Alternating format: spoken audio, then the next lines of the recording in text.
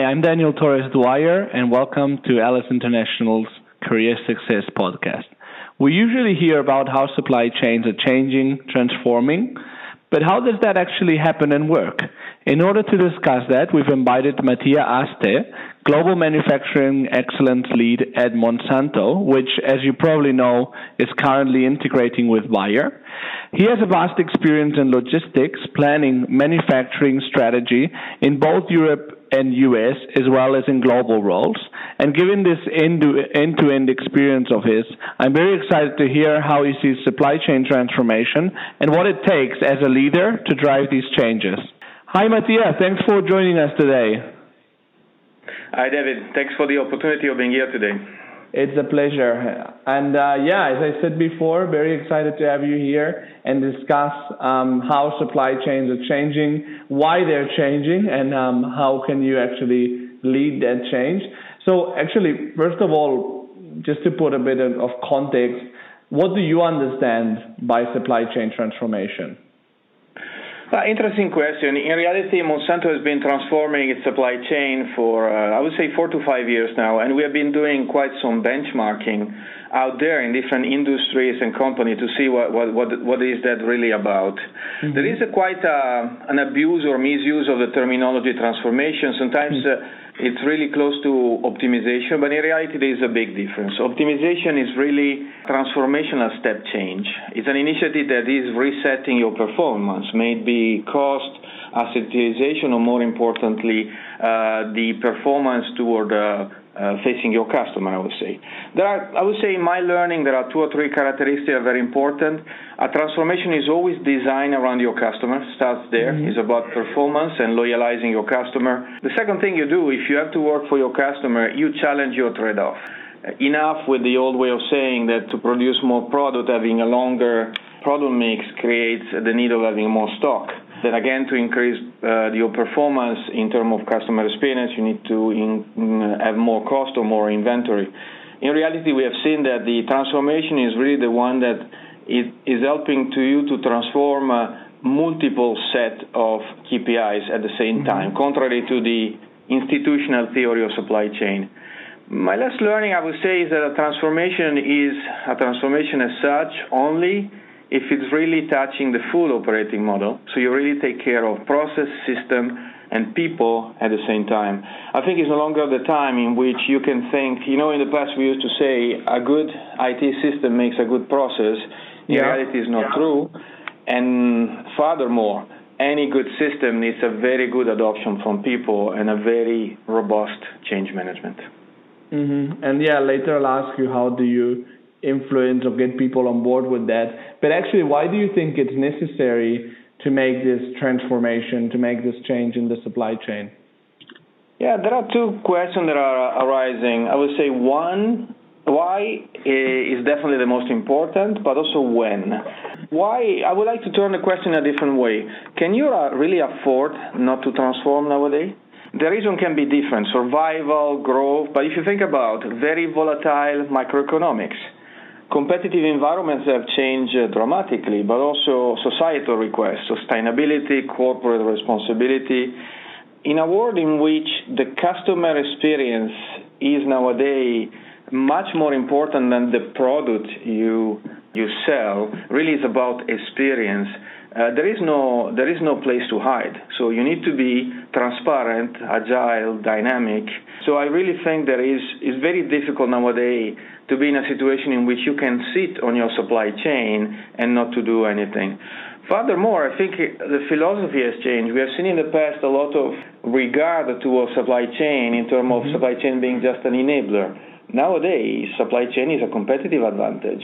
If you look at the top 25 of Gartner, all those companies have been in supply chain transformation for more than 2 decades, and they renew continuously their vision of competitive supply chain.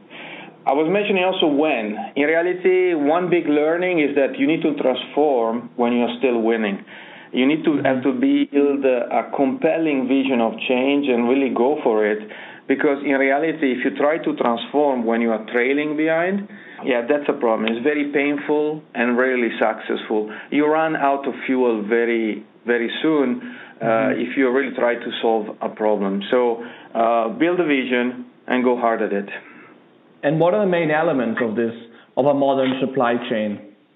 I would say 4 to 5 in my experience was, again, customer focused. Do we really know what our customer, what they want? It's such a basic question, but sometimes there are misunderstandings in companies about what really the customer want. If you want to serve your customer well, then your supply chain has to be integrated and collaborative. There is nothing as a silo approach to produce wastes in a company, and especially in supply chain. By integrated, I mean anyone can refer to a situation in which you optimize just a step of the process instead of looking at the end-to-end. What does it take to serve your demand? So integrated. And as much as it's very simple, saying collaborative, really collaboration between people makes a difference. Can you avoid being digitalized and data-driven? Possibly not. So digitalization is important. I think there is some misunderstanding around that. It's hard work to be digitalized. It's not really about throwing a couple of apps there. The good thing is nowadays there is a spectrum of solutions. Now, you don't necessarily have to go into AI straight away. There are different levels of evolution of your digitalization. My learning is that you need to start from, you need to use those data, not only collect them. You need to have actionable insight. And a big turning point is when you go from prescriptive to predictive. You start understanding what are the scenarios that may propose themselves. Other two conditions of being a modern supply chain in my mind is resiliency. You need to be resilient. You need to be able to react to adverse economical situation or a problem with marketing or demand or many other conditions. And that comes with a thorough focus on continuous improvement. There is one final component that I should have mentioned as first, because it's the first and foremost. My learning is that as much technology as you want to implement in your modern supply chain is always a matter of people. It has to be people-centered because the engagement and the qualification of your people definitely deliver a completely different customer experience. And you mentioned people. You also mentioned before that the best moment to change the supply chain, to transform it, is when the business is actually doing well, which might sound counterintuitive. How do you get people, colleagues of all levels and all functions on board with supporting and financing and compromising as well, transforming the supply chain? I'm not sure it's a secret or just or as an innovative approach or not even a surprise, but indeed it's about leading and managing change. As a data point, in the recent transformation that Monsanto underwent over the last, as we mentioned before, 4 to 5 years, I would say that more than 35% of the spending was connected to change management. There are a few things you need to do well.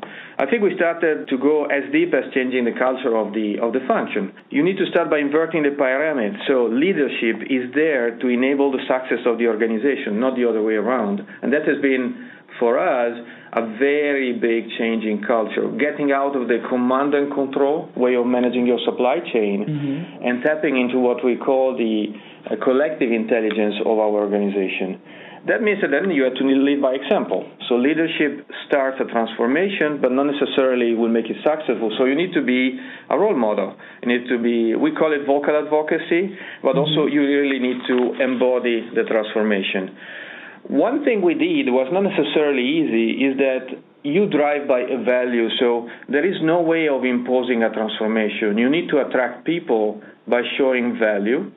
And value can be different ways. That can be cost, can be reliability, can be visibility, can be customer experience. Again, finally, what we learn is very important. You need to make it personal. There is a moment in which you find for almost everyone in your organization, what is in it for me, for all those people that will contribute to your transformation. So again, pretty basic, but I would say you put your people at the center, you listen to your customer, and you do your proper due diligence in terms of change management, and a transformation will be much less scary than you would expect it.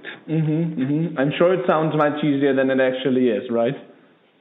It is. There are ups and downs indeed, but again, we go back to your role as a leader to lead by example. You never deny that it's difficult, and you will say it loudly. It's difficult. There are blood and tears involved in it, but again, you keep your vision in mind. You make it compelling enough for the people to follow you, and you will get great satisfactions out of it. Well, that's a great way to end it, Matthias. Thanks so much for your time and for participating on the podcast. Thank you very much. And thanks to our listeners as well, and see you in the next edition of the Career Success Podcast. Have a great day.